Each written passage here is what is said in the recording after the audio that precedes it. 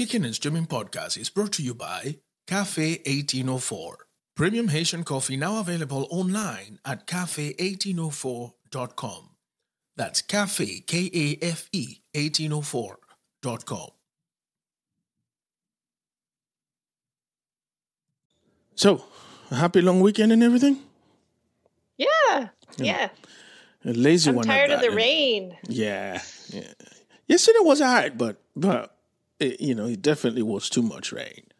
Yeah. And yeah. All right, so let's go ahead and get this started. This is Kickin' and Streamin' Podcast, a binge watcher's guide to streaming movies, TV series, and stuff. Here are your hosts, Graham and Jocelyn. Hello, everyone, and welcome to another episode of Kickin' and Streaming. With pleasure, we're here today to present to you... Definitely gonna be controversial and raise some hackles, I think. Oh, yeah. I don't think we've done this in a long time, have we? I don't think we have, no. Of course, with you, Graham here, and on the other side, via Skype, I am joined by the fantastic Jojo, my Howdy do. co-host. Yay, howdy do. So let's just go straight into it. This week we are talking about, even though whenever the premise of our show is about streaming, and the film that we are talking about today can be streamed, even though it was originally created for a cable channel, FX. If you have FX on Hulu, then yes, you can stream it too. It's not a religious thing that it has to be streamed, except that we prefer streaming as opposed to just regular TV channels. And with this whole FX on Hulu the next day thing, that's essentially, same thing, practically. Yeah, there's not a huge difference there, is there? So, so what we're talking about today is the documentary film, a.k.a. Jane Roe. And this was... We normally record the show on Saturdays, so we had to wait a little bit so we could go ahead and get a grasp of it, watch the entire thing, and then be ready to talk about it. So, I would like to start by asking you, Jojo, what do you think?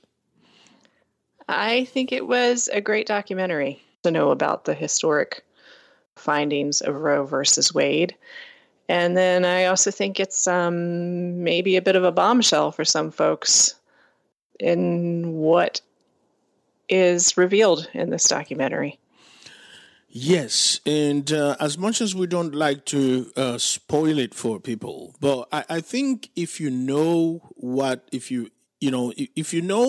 Roe versus Wade signified to women in this country, if you know also how controversial the entire issue surrounding it is, so you probably also know somewhat. I mean, of course, as you say, Jojo, myself, we didn't know much about this because even when most of these things were happening throughout the 70s and the 80s and the 90s, it wasn't anything that, we would be concerned about, because, in the 70s, of course, we were born, and in the 90s, right, we were teenagers, and we couldn't care less about this bullshit. Right. But anyone who is older than us, of course, knows that Roe versus Wade was a case that started in Texas, in front of the Supreme Court of the state of Texas, and went all the way to the United States Supreme Court, and the ruling of 7-2 of the judges legalized abortion. And the plaintiff in this case was given the moniker of Jane Roe. But later on, we came to know her name, and her name is Norma McCorvey hence the title of the documentary film, aka Jane Roe. But the most interesting part is perhaps the part of the story we didn't know, and which is what these documentary focuses on. Would you care to sort of like dabble around it, Jojo? I'm perfectly fine with jumping in and talking right about everything that it has to say. Honestly, if you search this on Google, the very first thing that comes up is the big bombshell. So I'm perfectly fine with jumping right in and talking right straight through it. Yeah. And so Norma McCorvey, after being sort of a crusader for the pro-choice movement, because obviously she had been, was because of her. And I think it's fair to start by saying, although everything was done, the entire case was argued on behalf of Norma McCorvey, a.k.a. Jane Roe. Jane Roe never had an abortion. No, she never had an abortion, and she wasn't an activist or anything like that. Norma McCorvey was simply a poor woman who wanted an abortion who couldn't get one. That's basically what it boiled down to. She was contacted by an attorney's office because she went to an adoption attorney when she was turned down for an abortion, and he referred her to some more attorneys who were looking for someone to sort of be like a figurehead to, I guess, argue this case to the Texas Supreme Court that women should have access to safe abortions.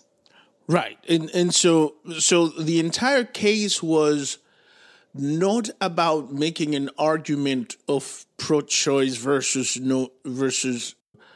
anti-choice, but rather the choice should be made by the woman.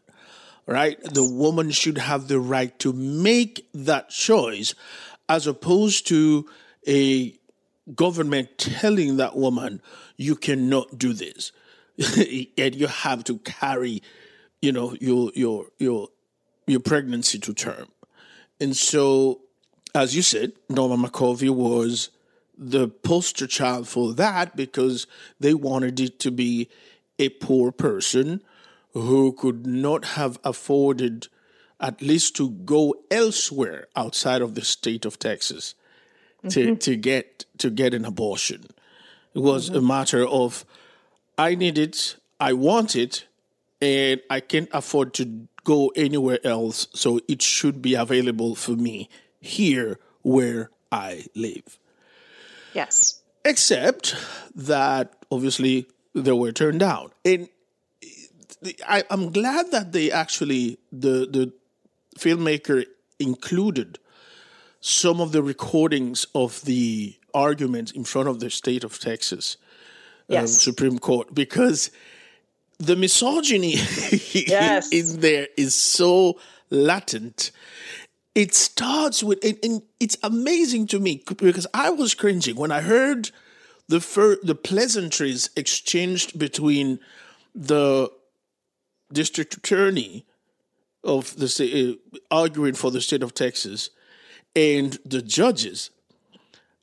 I'm cringing, and I'm like, I know it's 1970, but for fuck's sake, they can't really see how wrong this whole thing is. Yeah, in a court of law, that's what you're going to say. You know, the whole thing about when a man argues against two pretty women, they're going to have the last say. What the fuck does that have to do with any fucking thing? Yes. Yes, it's an old joke, Your Honor. It's an old joke, but it goes like this. It's an old joke. When you argue against two beautiful women, you're going to have the last word. And I'm like, holy fucking shit. What? God. I don't know if I'm like, okay, I'm gonna continue, but I'm already getting pissed off.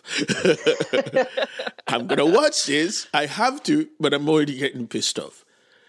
Yeah, I was shaking my head pretty hard at that point. I was. You know, and the two, guys with the balls, like, oh, this is funny shit, Right, exactly. The good old boy club starts laughing. And that should have given you an idea that, this case wasn't going anywhere. This dude was basically telling the judges, yeah, we're just going to humor these two females, right? Mm-hmm. But we all know what the decision is going to come down to, And so, long story short, the case comes to the Supreme Court of the United States, and it ended up deciding for Roe versus Wade. And we all know what happens from there. Then movements were created, right? Well, movements were created. No, I mean, there was always the pro-choice movement that was there, but did not have a voice. And there was always the anti-choice movement that was the most vocal, which is the reason why in a lot of states, abortion was illegal to begin with, right? Yes. And so now that the pro-choice has a voice, again, Norma McCorvey herself says, yeah, you guys won, but, I still had a baby and I had to give it up for adoption. Yeah, because this case took years, so it didn't help me any.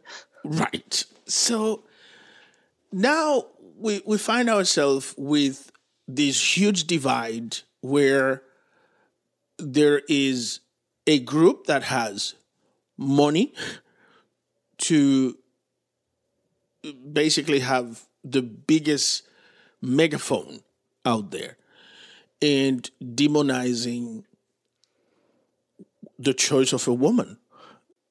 I've always been taken aback by how impossible it is for these people to just step back for a moment and say, do I really have the right to tell somebody what to do with their body? Do I really? Let's forget the fact that it is a woman, right? Because, most religions make women out to be like they need somebody's permission to even fucking fart. So it's clear to see why is it that a lot of these assholes think that they have a say in what a woman should do with her body. But if you have any sort of human decency, and we're going to talk about that because I can see a little bit of Rob Schenck conversion, basically. If you have any basic human decency, why can't you step back and say, what rights do I have to tell this person, you have to carry this burden? Because even if you don't believe it, my Bible, my religious belief says so. Mm-hmm. Like, who does that? What the fuck, mm-hmm. Right? Mm-hmm. Right. It's okay. If you want to believe whatever you want to believe, or don't believe whatever you want to believe, but don't impose your views in a legal manner on someone else. Don't attempt to manipulate the laws and the legal system so that it keeps people from doing what you think is wrong. To me, the whole case of abortion for women goes much deeper than just the right to choose.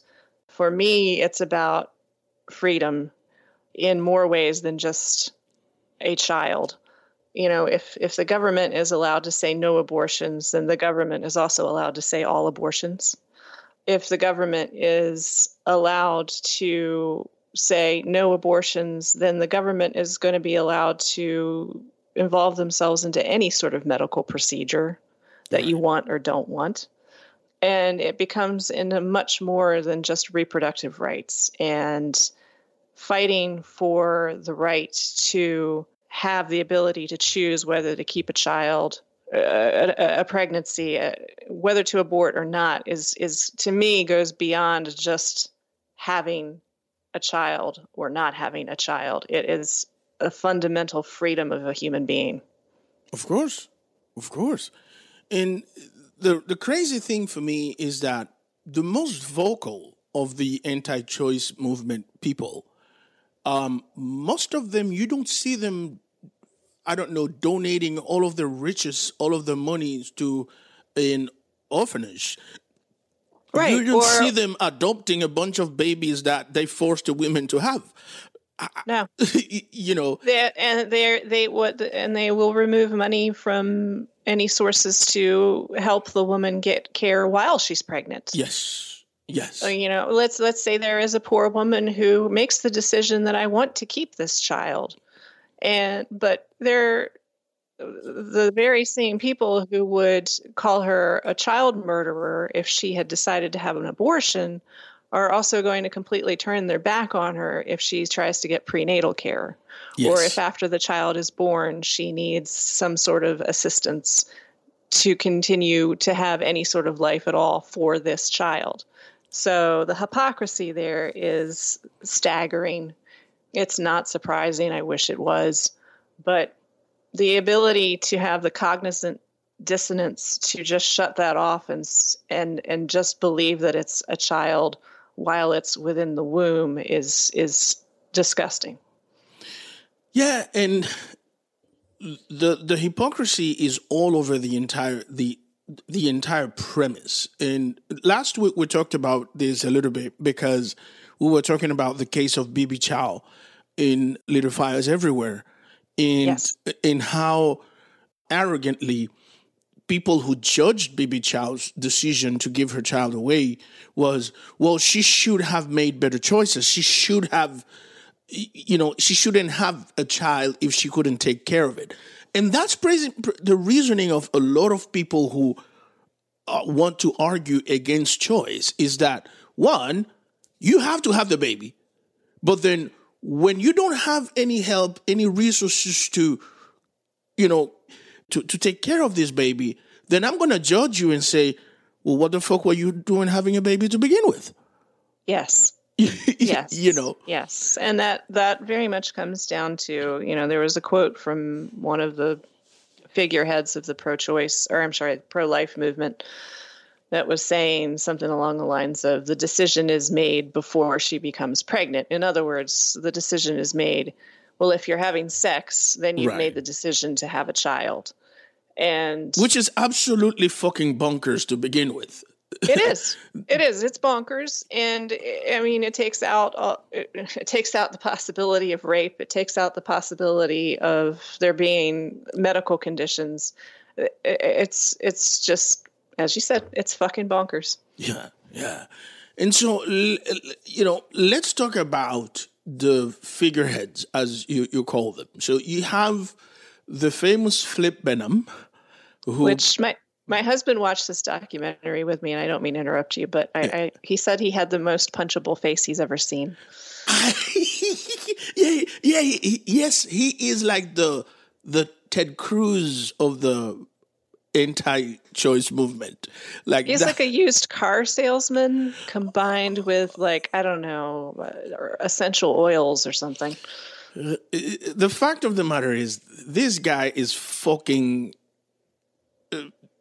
heinous. Yes, he is. He's using religion and the name of God in a manner to which it was never supposed to be used. And the people like that are beyond any sort of redemption to me. Anybody who uses anything for their own personal gain, for their own political gain, for their own material gain in the name of any sort of religion or anything like that, to me is just scum. Yes.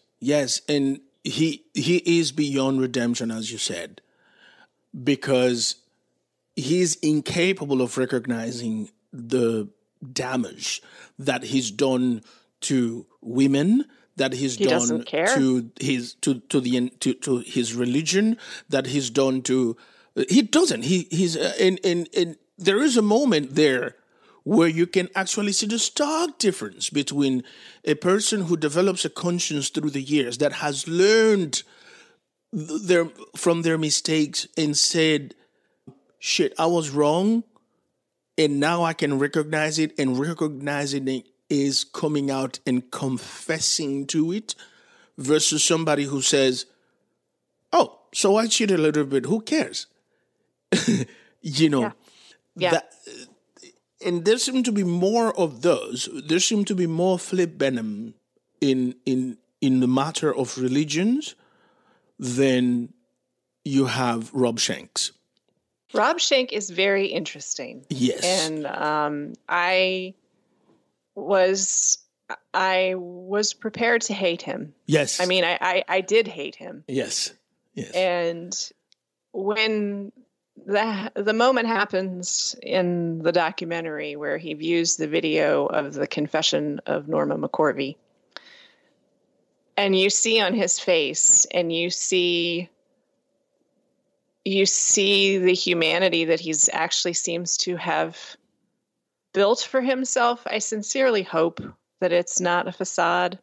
I sincerely hope that he has developed a conscience and that he has repented for what he's done. I hope it's not just a something to make himself look good in the yeah, film? or to make himself feel better. I hope it isn't, but it seemed genuine, so I hope that it is. I do believe that he is trying to reverse some of the damage that he did. So, I mean, that to me, that says something about contrition. If Yes. it can be one thing to say I'm sorry and I was wrong, but it's another thing to do nothing about what you did wrong. But if he's actually admitting that he's wrong and trying to change what he did wrong, then I think that says something towards his genuineness, I hope. Yes, yes. And so in comparison to Philip Benham, who's still running around Charlotte, North Carolina and climbing up trees and shit just so he can shout at women going into abortion clinics still to this day. And when he was asked, you don't see anything wrong with what you did. The fact that you threw money at somebody and had them leave a lie. Well, yeah, you've been given money to do what you do. Is somebody using you? That was his answer. Are you being used? You get paid for what you do, but are you being used? Nobody's paying me to lie about my life. Right. You know, you sham, you created. So let's just get in it a little bit for a matter of context. Yeah. Norma McCorvey at some point made the decision, I want to, because this has my name in it, because it has my own case in it, I want to join the pro-choice movement. I want to be part of it. I want to let my voice be heard. Except that she made not the mistake, but rather she told a truth that was inconvenient for the movement. Yes. Is that a good qualification of it? Yes, I would definitely call it that. That she made herself, by telling the truth, by initially lying and then telling the truth to the pro-choice movement, that made her an undesirable figurehead. Right.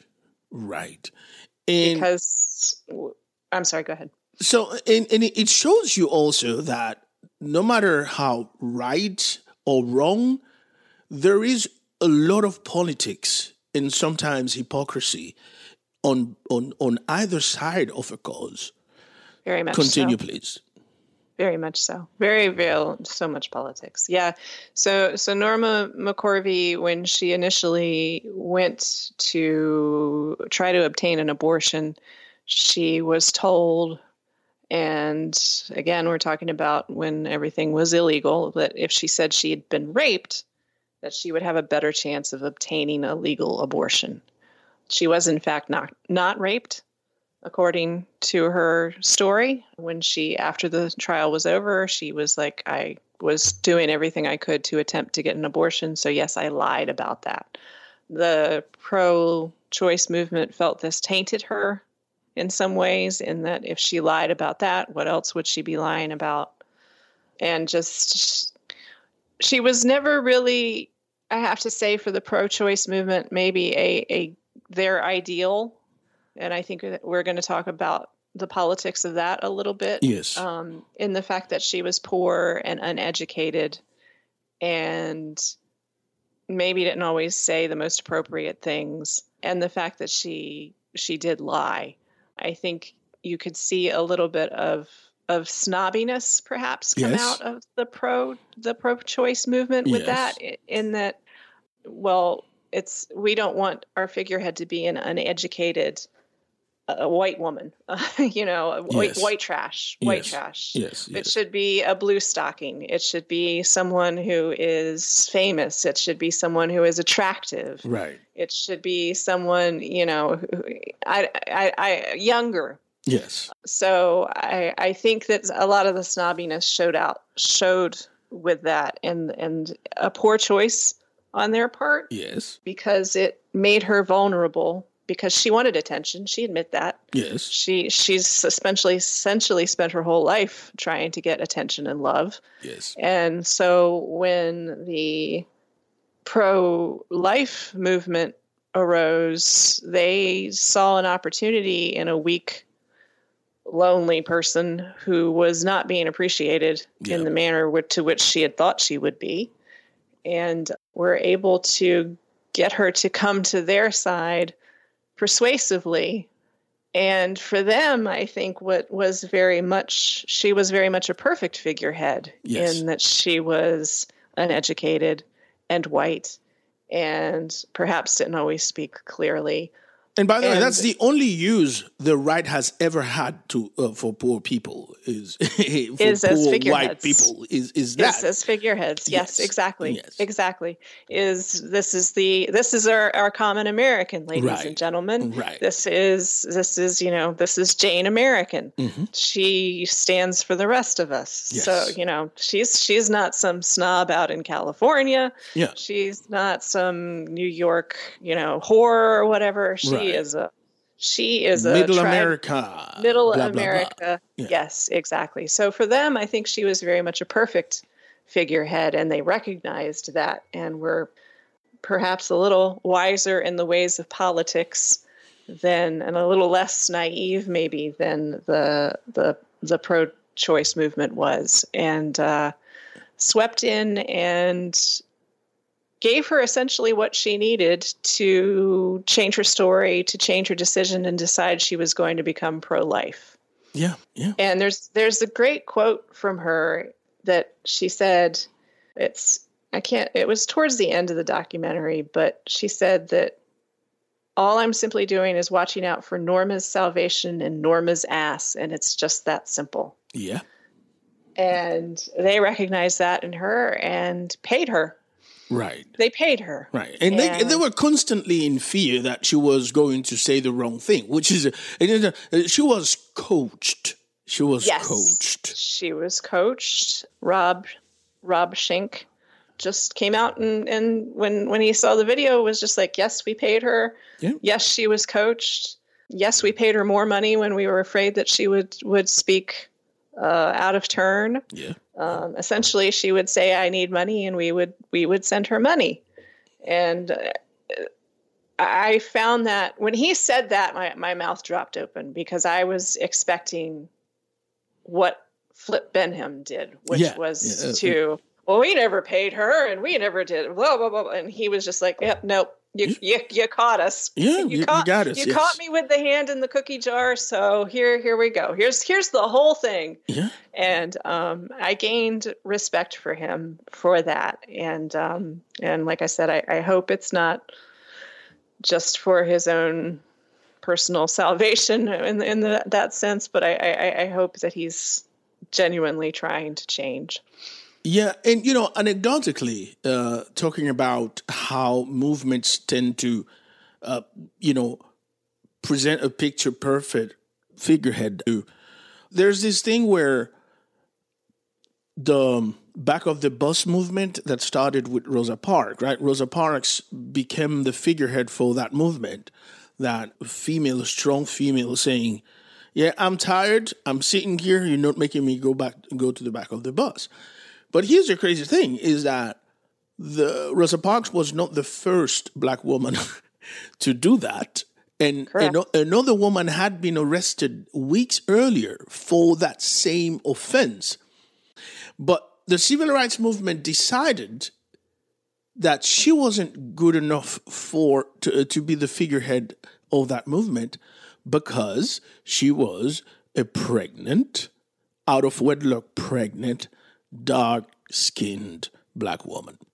Whereas Yes. Rosa Parks was perfectly married and good looking, you know. So you have colorism, you have sexism, you have classism, you have all this shit that take place even in the moment where a legitimate movement is looking for a figurehead. And that was exactly what happened here with Norma McCorvey. Norma McCorvey could have been a powerful representation of the pro-choice movement. But they decided to take it to Hollywood. You know, meanwhile, the Norma McCorvey, for whom the case was decided, even though she in the end ended up never having an abortion, they rejected her. And you are right. Norma McCorvey did want the attention. But at the end of the day, if you understand the life story of Norma McCorvey, if you watch the documentary and you see the things that she's been through, how she's been made felt her entire life, that being told her entire life to a certain extent, you are worth nothing. And when some asshole came along and said, no, not only we are going to give you the value that you are searching for, we're going to pay you for it. Yes. Yes.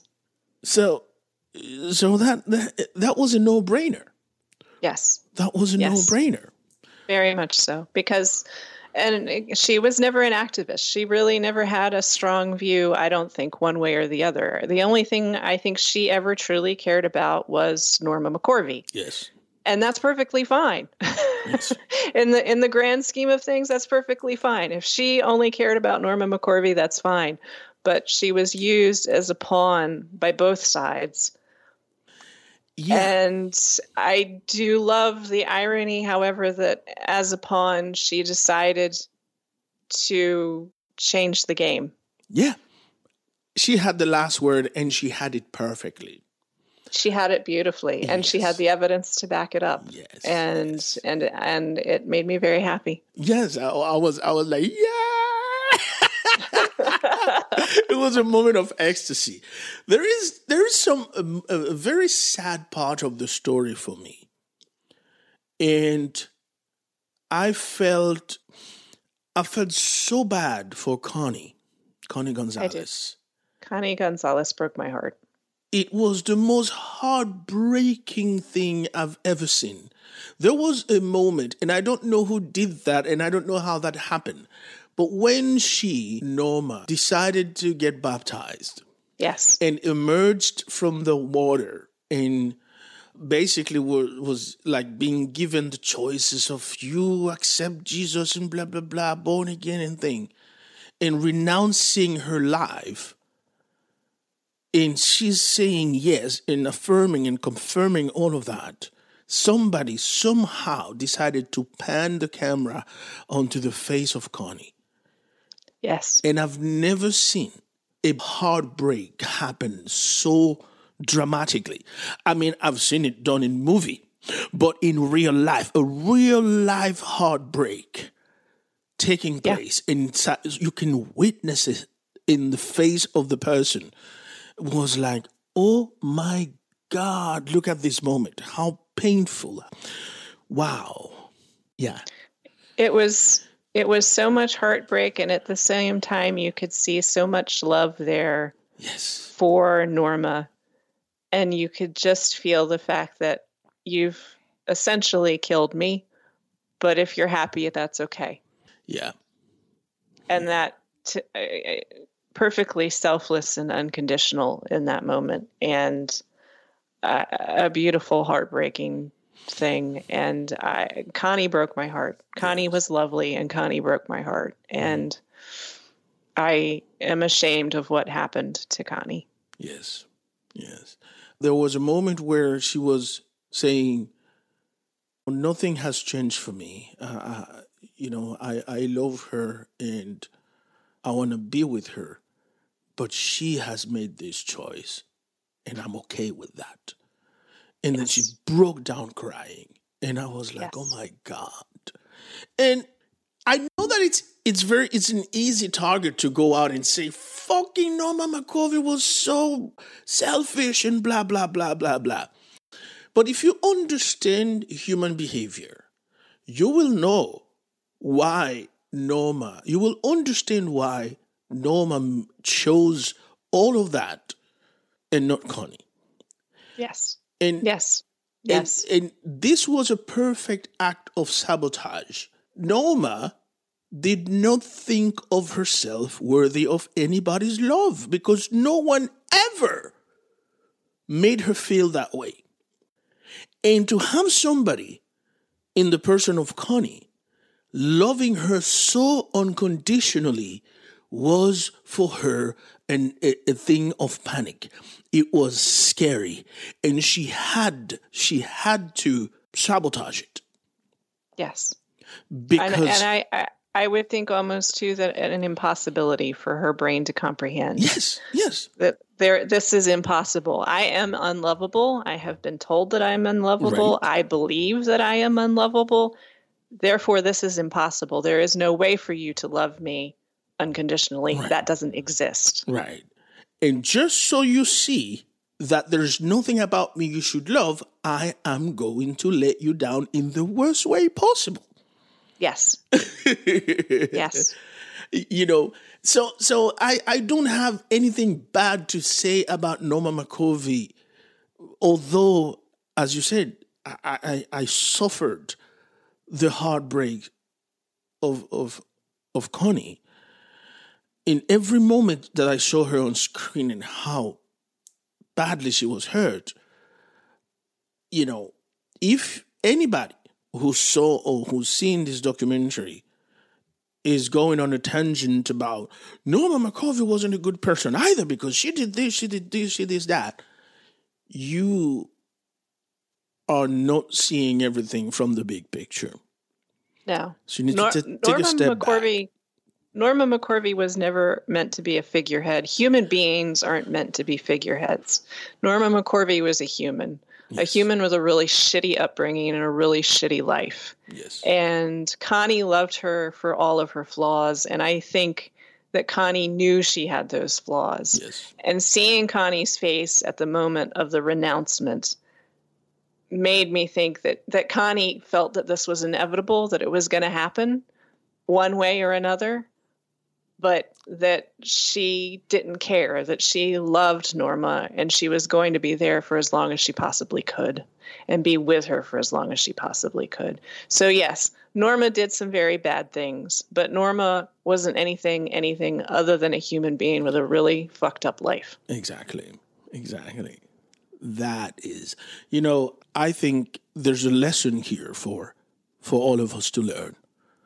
That sometimes it is perfectly fine to just allow ourselves to love the people that more often than not hurt us because they don't know any better, because they are hurting on the other hand, and the love that we feel for them, the love that we're capable of demonstrate to them is scary for them. And that's the only way they know how to react, is to come back and try and break your heart. I don't know. It's just that's what I could come up with after seeing all of this. And it made me think, because it's so easy to say, I'm done with you. I'm done with you, Yeah. But no, Connie was, I think, the very definition of a rock, and it's unfortunate that Norma couldn't, I don't think, ever come to that realization of how important that was. But that is on Norma. Connie can have a clear conscience in the sense of knowing that she loved as purely as she knew how. Yes. And was there for as long as she could be. Yes. And you always end up saying it as better as as anybody else, Jojo. Oh, man. Gosh. So this documentary film is called AKA Jane Roe. Definitely some of the best things we've seen. And documentary films sometimes are a bit hard to talk about because, as you and I have always talked, we've always said, sometimes you can see the agenda from the very beginning. And this definitely was an agenda that we could see coming, but it was a part of the story that we needed to know about. Yes. Yes. And I should say that I don't think anybody before this documentary, and I'm talking about the American media, did a great job at presenting the human face of Norma McCorvey. Always she was referred to as a figurehead, and nobody really tried to understand the human being behind her until this moment. I agree. And so, whatever side of the equation you are, if you can, go ahead and watch this. It is on FX, and you can come back and tell us what you think. Yes. Yes. And it's on Hulu. If you have Hulu, you can stream it on Hulu. It does have ads, which is a little jarring because they don't have the best they don't have the best system worked out for throwing ads into things. They just seem to have a timestamp that they throw an ad in, so it'll be somebody mid conversation and suddenly an ad starts. That's Hulu for you right there. Yeah, but yeah, it's available, and I highly recommend watching it. No matter what your views are on abortion, your personal views, and I think it'll be definitely an educational watch. Yes, that definitely is going to be. So we would like to, at the same time, invite you to follow us on social media. We are on Instagram, Twitter, Facebook, Pinterest, and everywhere else. You can get our podcast directly on our website, kickingandstreamingpodcast.com. But also, you can find us on all major and even minor podcast apps. So as long as you look for Kicking and Streaming Podcast, you will find us. If you listen to us on Spotify or on Apple Podcasts or on Google Podcasts, don't forget to give us a rate. Let people know what you think.